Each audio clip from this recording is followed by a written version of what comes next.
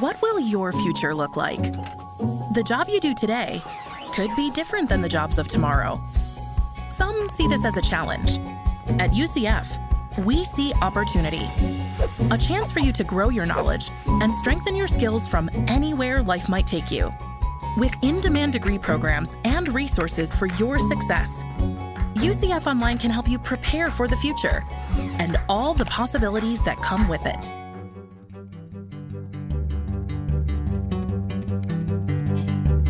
From the University of Central Florida Center for Distributed Learning, I'm Tom Cavanaugh. And I am Kelvin Thompson. And you are listening to Topcast, the teaching online podcast. Greetings, Kelvin. Greetings, Earthling Tom. You got those live long and prosper going. For those not on video, you didn't see Kelvin's dexterous Spock sign. That's right. Peace and long life. Live long and prosper. Live long and prosper, yeah. Infinite That's diversity cool. in infinite combination. IDIC. I'm sorry to tell you this, but your nerd is showing. Yeah, it does. Yeah. It does. I try to tuck it in, but sometimes it's just going to fly. It's all right. Sadly. I got my own nerd issues, so I think Nerd issues. yeah. Speaking Is there for a myself. recovery group for that? Yeah, I'm taking a daily pill to keep me from continually talking about Lord of the Rings or Okay, all right. Harry Potter sure. or something. Yeah. I'd be impressed if you could just break out in Elvish one day. I think that would be awesome. I'm not that level of nerd. Yeah. I did read the Unfortunately. Silmarillion once. Did you? That's on Yeah. my bucket list. Oh, that's a yeah, thing. I Yeah. haven't been able to get myself through it. Yeah, but there is it's a new. It is. There's a new Amazon series coming out based on the Second Age. Yeah, Is that right? yeah, huge, Yeah. hundreds of millions of dollars, I think, budget. Is that a Peter Jackson thing too, or is it a whole? Oh wow, okay. think so. Now see, now I got something to go look up. Yeah. Yeah. See now? Oh, I'm sorry, I got to tuck in my nerd too. Yeah, this see, show. there you go. Yeah, it's showing again. We could have a whole spin-off podcast. We could. Yeah. Although Welcome I think there's to. plenty of them already. Yeah, there probably are. It's probably way more than there are about online learning. I Yeah. imagine that's true. Stick to what we know better. like coffee, which you know very well. So before we clicked record, you came in here and you poured a couple of drams here in my iHeart Topcast mug, and I have been sipping while we've prepped. So I'm enjoying. Why don't you tell me what's in the thermos? Sure. Today's coffee, Tom, is a medium roast, single origin Ethiopia from Red Bay Coffee Roasters in Oakland, California. They're so proud of it that they named this coffee King's Prize. And you might know this because I think we might have said it before. A lot of Ethiopias have I guess we'd say a delicacy to them. Quite often you hear notes of blueberry.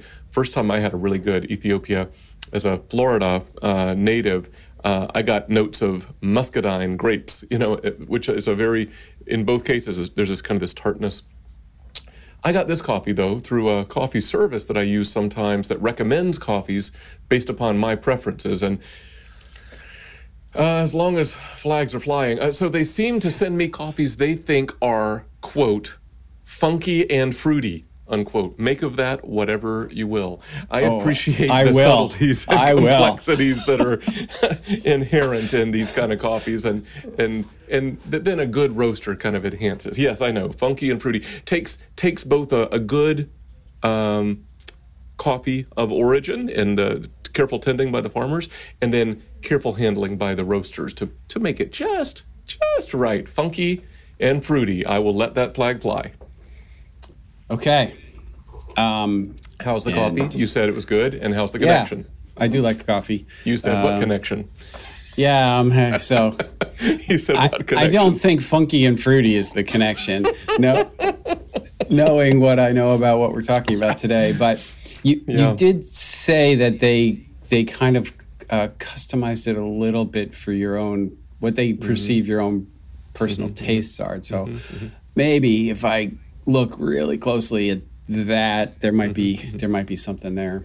Yeah, I think that, and the whole attention to subtleties, right? There are nuances and characteristics, and the interplay between the coffee growers and processors and the coffee roasters. Have I think a little bit to do with today. That's what I was shooting for. I'm going to get back on my A game one of these months, Tom. It's gonna be right there again. I know it. 2022 is the year, Kelvin. Well, let's hope. Let's hope. We're right there early today, but it could be. It'll only get better from here. So why don't you share with our listeners why you selected this coffee and why you think that interplay is relevant? Yeah. Okay, sure. All right. So sometimes in these episodes or in the Topcast Insider newsletters, which, hey, you can subscribe free, we encourage our listeners to talk back to us with reactions or suggestions or show ideas, questions, whatever. Some do, and thank you very much. But one particularly memorable contact was from a listener who recently sent in his own 7-minute video recording and sort of mini pitch of an episode topic based upon his own presentations as an instructional designer. So we thought it was so awesome that we would just play it for you before commenting further. So this is going to come to us from a long-time Topcast listener, member of the community, instructional designer Tim McKean, who is currently at Arizona State University's Herberger Institute for Design and the Arts, part of Herberger Online. And I thought this was brilliant. You want to say anything about this before we cut to it? This is not an interview. This is just a little, it's reminiscent of that. But anything you want to say before we let Tim speak? Maybe just one thing that I agree that I thought it was terrific. And I think when you and I both kind of watched it separately, we both had the same idea. It's like, we got to play this because we're not going to do it better than Tim does it. No. So, I thought it was a great idea. I thought it was a really interesting way of thinking about, course design. And we wanted to share it with everybody. So definitely thought it was a good show topic. And let's turn the show over to Tim. Hey, Kelvin and Tom, this is Tim McKean. I'm an instructional designer out at Arizona State University out in Tempe, Arizona. And I've been a long-time listener of the podcast. But I wanted to share with you a possible podcast topic that comes with its own coffee connection. And the connection was so great and it was so applicable, especially very connected to your recent episode about faculty and the role and value that faculty play in online course design, that I wanted to share this with you and maybe give you a topic to bring up on the show as well. So I've been working on this conference presentation around this idea of light roast course design. And I'm not locked in on that title yet because you'll see later on that maybe light roast isn't actually what you want. But I know Kelvin loves his single origin light roasts or medium roasts or things like that. And so I came up with this presentation that I gave to my team, and I'm thinking of submitting it to some local conferences. But it's based on this idea that that coffee is a cherry, right? That comes, and at some point it's grown and it has a life of its own as a fruit before it, moves on to becoming our favorite drink. And so it's grown, it's harvested. At some point it's processed, it's dried, and there are different methods for drying and different methods for natural processing or washing them. And then at some point it gets roasted by a roaster. And there's all of these chemical things that happen in the roasting, and there's this huge spectrum. And I know, Kelvin, you already know all this probably. There's this huge spectrum, and depending on where the roaster stops the roasting process, it can bring out different aspects of that. And that's how we end up with all these flavors that we're always talking about, hints of cherry or spicy or sugary or things like that. They don't actually add those flavors in. It's just where the acids are at the time that the roasting stops. And I found this really cool flavor wheel for coffee roasters that there are ways of, I don't know, I guess there's ways of maybe targeting or thinking about the different kind of flavors that you're extracting from your roast. I really liked these descriptions here of how the characteristics of the different roast levels, where in a light roast, the origin of the beans are the most distinct. And then in the medium roast, you start to balance that flavor. Medium dark gets a little bittersweet. And then in the dark roast, the original flavor is gone and the flavor of the roasting process comes out. And in my research, I came across this idea that the less a food is cooked, the more you taste the work of the farmer. The more a food is cooked, the more you taste the work of the chef. So if you're eating a raw apple, what you're tasting is completely the product produced by that apple farmer.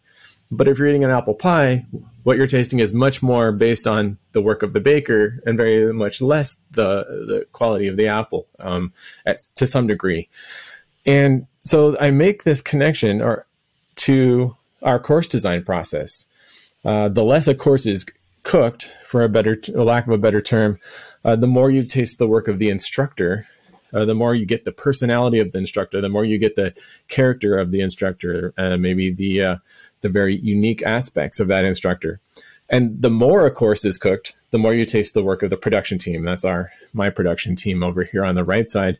And we had a great conversation about different courses and where they sit on that spectrum. We've had some courses, like you can see Liz Lerman here on the slide. She's got a great personality. She's got a great passion for her subject of dance and leadership and different things that she's connected to dance. And so when we were building her course, we wanted to make sure that we were keeping her personality genuine, that we were keeping her presence, keeping her uniqueness in the course. And a lot of schools and some big schools, I won't name any, that are very heavily templatized, are kind of like that dark roast kind of thing, and I think you guys have talked about before, like the reason that Starbucks or some of the big chains kind of do dark roast is because once you've roasted it to a certain degree, it almost doesn't matter how good the bean was to start with.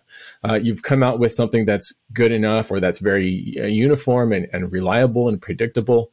And that's kind of what happens when schools use these very templatized, very standardized kind of approaches to course design. You come out with something that's going to be very consistent, something that's going to be very reliable. It's going to work every time, but it doesn't have character. It doesn't have any uniqueness. And the unique character of the origin or the unique character of the instructor has kind of been cooked out of it. So that's the connection to all of that idea of that the degree that you process a course in the design process, you can actually process the instructor out, or you can work really hard to keep the character of that instructor involved. And like I said, the example of Liz here, we worked really hard to make sure that her character, her personality, her uniqueness shone through the course, because she's a great instructor. We wanted to highlight her work and her ideas.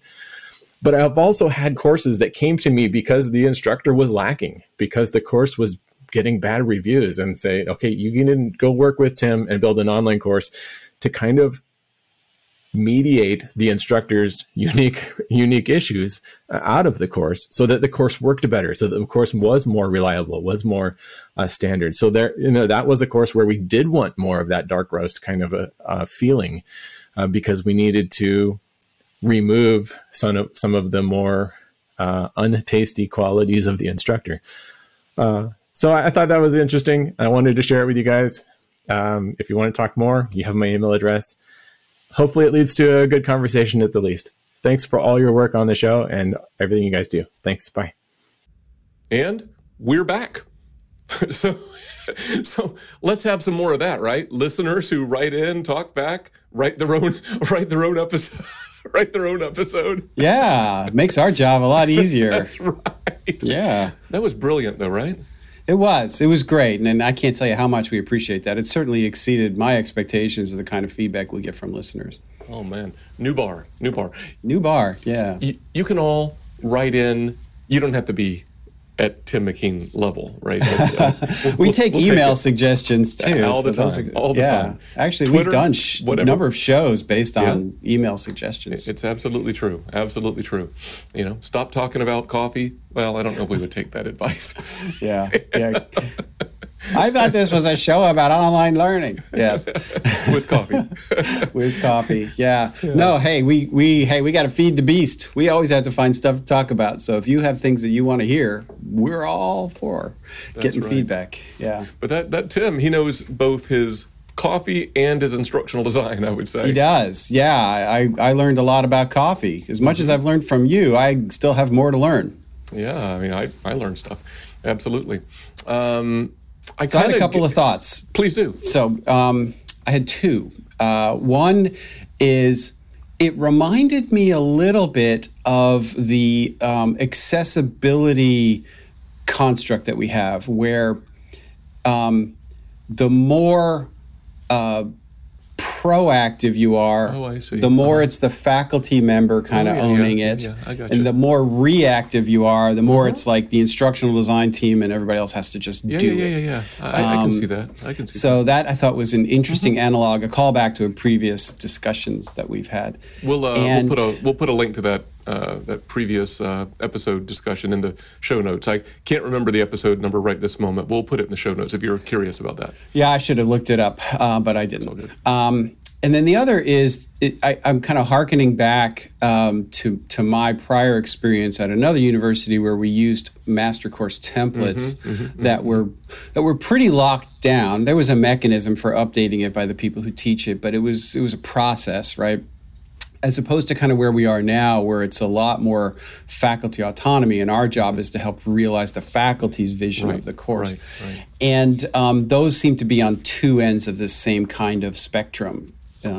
Not to say that there isn't variability in each of those, but I couldn't help but kind of like place myself into Tim's framework a little bit. I think that's good. I think just to kind of hone in on what seemed to me to be kind of his kind of central device in all this, less cooked equals more of the farmer or instructor in the case of course design, and more cooked equals more of the chef or roaster or kind of the design process or the ID, the instructional designer. And I thought, I can just chew on just that for a while, just to kind of think that holds up a lot. I'm sure it breaks down ultimately, all analogies and metaphors do, but there's a lot that's instructive in that, I thought. Yeah, I agree. And of course, as it so often does, the answer to what's right for your institution is it depends, right? Because there's individual context, there's individual culture, there's different reasons for doing things, and you could find yourself at different points on that light roast to dark roast spectrum, maybe even within an institution at various points, depending upon what you're doing and why you're doing it. But understanding kind of the impact of those decisions, I think, is one of the more valuable things that Tim sort of put a light on. Yeah, I think that's right. It also reminded me, Tom. I think we've talked about this before, and maybe there's some resources we can put in the show notes on this too. But our former UCF colleague, Dr. Bill Phillips, he had a line of scholarly inquiry around what he called the instructor persona, not to be confused with like the idea of instructor presence from the community of inquiry model, but instructor persona. And I think it kind of touches Tim McKean's comments a little bit, because Bill's thing was kind of this how you project yourself as the instructor into this designed environment, and kind of the ethos. How does that ethos come across, and all of that. At least that's my stumbling attempt to summarize Bill's work. But did that seem reminiscent to you of that too? Yeah, I get that too. Yeah, because Bill's persona work was a lot about how do you put your personality into an asynchronous online course, because when you're standing up in front of a room talking to people in person, it's your personality is like the medium is the message. It's part of why and how people engage with you. It's much harder online. And so how do you carry that across? And we've had faculty do all kinds of things. We have pictures of their pets and their cats and everything, right. Their kids. I got mental pictures of particular colleagues that are popping up in my head right now. Of course, yeah. And they'll be the first to tell you that they do that so that the students can connect with them personally. That's right. Which makes it easier for them to teach them, right? Yep. So all of that is kind of baked in. I think about when we were having some conversations a while ago with our College of Education, and they had asked for their faculty to, when they went through our faculty development process, to not just build a course for themselves, but to build a generic version of the course that kind of belonged to the college.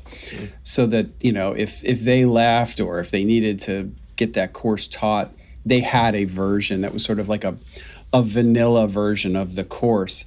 But then the faculty were told, okay, take that and then you jazz it up however you want, to teach it for yourself, so put your pictures of your pets and stuff in, but don't put that in the template version that gets shared potentially with an adjunct or somebody else. And, it's a way to sort of kind of thread the needle of both ends of this light roast, dark roast spectrum a little bit. Yeah, I think that makes sense. That's good, helpful context, and it's not surprising to come from a college of education where there are experts in the whole teaching and learning process at a deep level, so they get that nuance. And I get the context from your prior institution where there's more of a reliance on a standardized or templated or master course kind of a framework. And there was a particular reason for that, obviously. I mean, it was there were a lot of adjuncts, and the courses were designed by full-time and mostly tenure-track faculty that kind of owned them, but they were taught by a lot of adjuncts literally all over the world.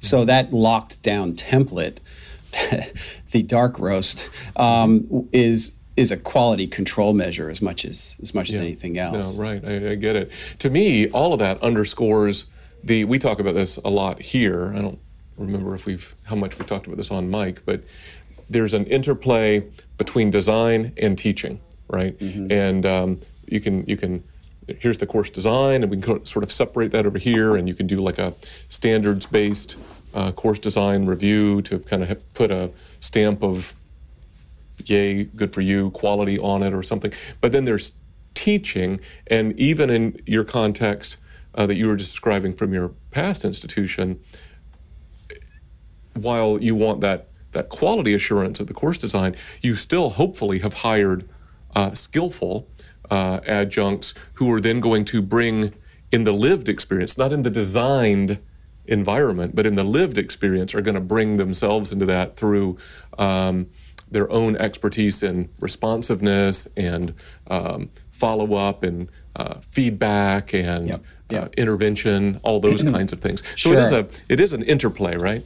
Yeah, and that of course was part of the training. Of course. Like, here's how you use announcements and the discussion board to like be yourself and to communicate on a one-on-one basis with your class. And then there was, like I said, a mechanism for feedback that would inform course design updates based on the experience of actually teaching it. But yeah, it was from this foundation though that was sort of immutable. And then you kind of you dressed it up with your own personality. Yeah, I don't want to stretch Tim's illustration to the breaking point, but I do wonder, though, the more that you're toward that design-heavy, dark roast kind of emphasis, maybe there is more of a distinct separation between design and teaching versus if you're down on that other end of the spectrum, that light roast, so much of the farmer or the instructor's design influence and presence, maybe it's much harder to disentangle design and teaching at that level.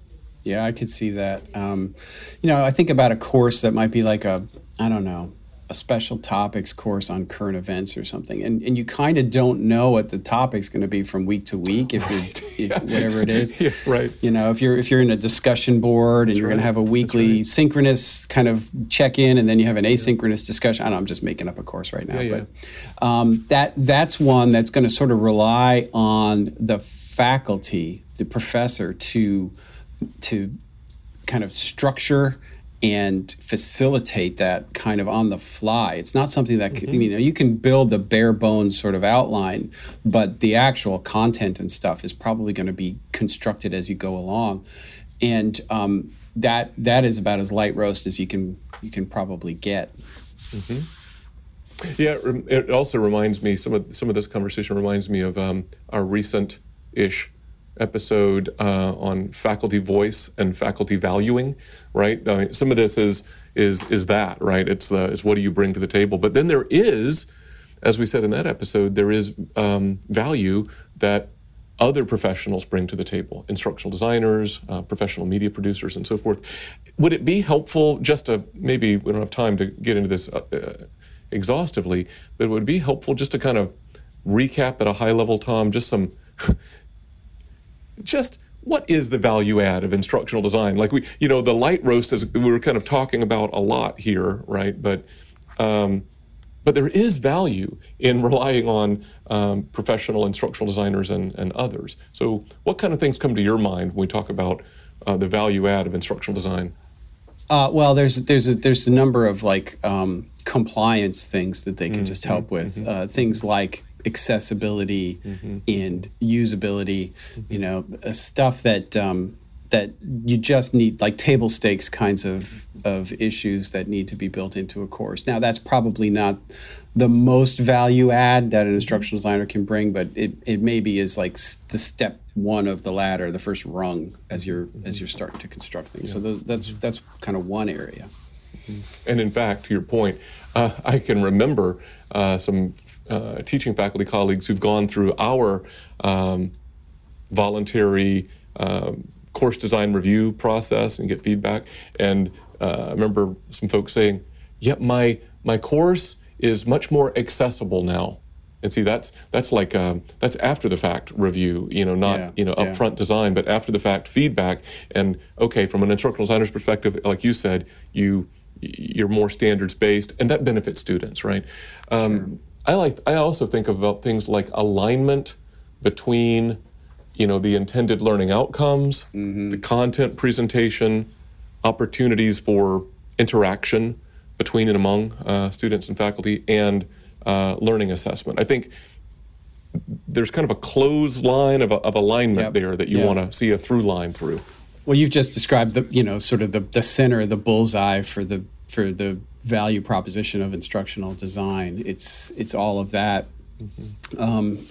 What I like to also say around maybe the next ring around that would be, at least our instructional designers try to add the kind of value to a course that a faculty member didn't even know was possible. Yes. So that they might have this vision for their course, but it's limited by their own understanding of online instruction. Sure. And we bring to bear these consultants who are experts in online instruction, who might say, "Well, have you thought about this?" And the faculty member's like, I didn't even know I could do that. Those are the stories I love to hear, where we take a faculty member's vision and we put it on steroids and can kind of bring, mediated through the instructional designer, all the resources of the department to bear, whether it's media production or programming or whatever the case might be. Yeah, for sure. I don't know if Tim would agree with this or not, but maybe as we talk and we begin to wrap this conversation up around Tim's work, it strikes me that maybe, like in so many things, maybe a balance is best. The uniqueness of the instructor's persona and expertise, along with good design practices that benefit students. There are probably times that you want the full dark roast. There's probably times that you want the full light roast. So I don't know if that means medium roast is the is the target, but some kind of a balance. Maybe that's if you're going to pick one as a general approach, maybe that's the way to go. Yeah, there's some days I feel like having a little bit of a stronger cup of coffee, and there's some days where maybe a little bit lighter, or maybe I want a decaf in the afternoon. I mean, who knows? I think everyone is called for it in a different circumstance and for a different purpose, but they all kind of have their place on the spectrum. Mm-hmm. Well, you want to try to land the plane for us? Sure. So I think Tim would agree that almost any worthwhile endeavor benefits from collaboration, and effective course design obviously is no different. So the partnerships between faculty and instructional designers can bring about a design that we think is cooked just enough. In the words of our friend Goldilocks, it's just right. Yeah. Well, our friend Goldilocks. Yes, yeah, my close personal acquaintance Goldilocks. This has been Fractured Fairy Tales.